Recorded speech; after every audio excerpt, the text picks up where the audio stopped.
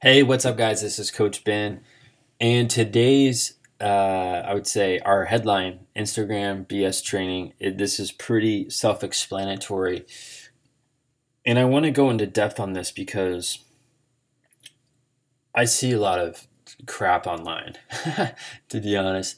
And you might know what I'm talking about. You might not know what I'm talking about. And if you go on Instagram and you just type like do hashtag soccer or soccer training or one-on-one soccer training, like a lot of people out there, and like there's nothing wrong. Like there's two sides to the coin here. Like there's people on there who post highlights of training with some of the kids they have. Like all that's great. I'm not talking to those people right now. I'm talking to those people who like our coaches. They're gonna post videos of themselves, doing crazy drills, doing crazy skills that kids will never learn in the game. Like these things, in my opinion, they're really funny. Number one, they're really cool looking. Number two, uh, number three, though, they don't add any value to the sport of soccer.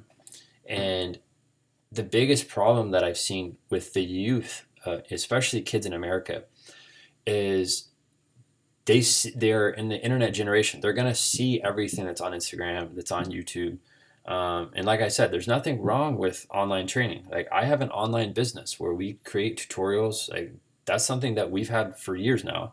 But I'm talking about doing it in a way where it's just trying to get a lot of attention. It's trying to get a lot of eyeballs. Things that like I know kids will never do in games, and that, in my opinion, is very misleading to the youth, the youth generation out there who's trying to develop and trying to get better, and they're using the internet as a resource, as a good resource to look to improve. Like these are things I never had when I was a kid. Like YouTube wasn't around. I couldn't go on there and find out how to juggle the ball or how to shoot the ball. Like now there's millions of videos, free resources out there, but there's also stuff out there that's total BS.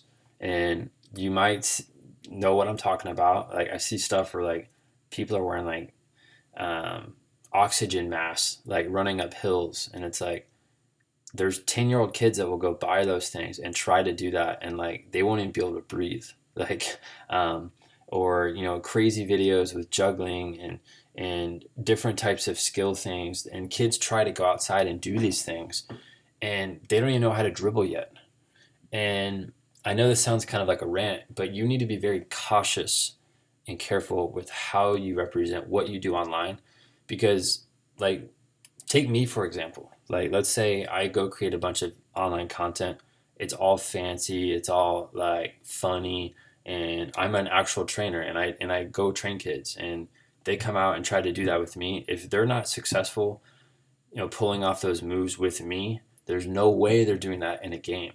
Like, because that's all based around confidence. Like kids have to master skills before they go out and do it in a game. And I've seen a lot of this, not just online. I see it all the time offline too. Like private trainers who are doing these types of things at their practices.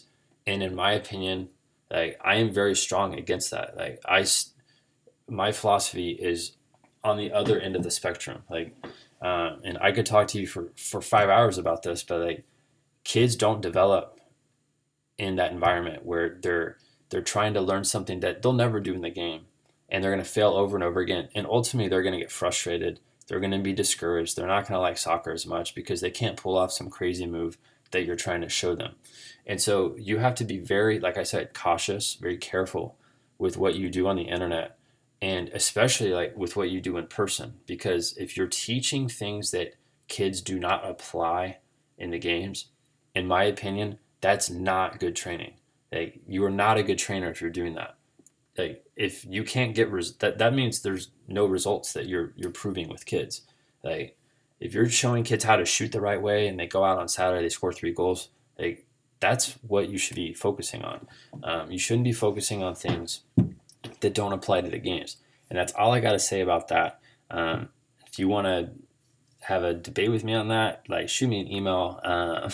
And I would say the majority of stuff I see, like honestly, it's a lot of clickbait. It's a lot of like fancy stuff.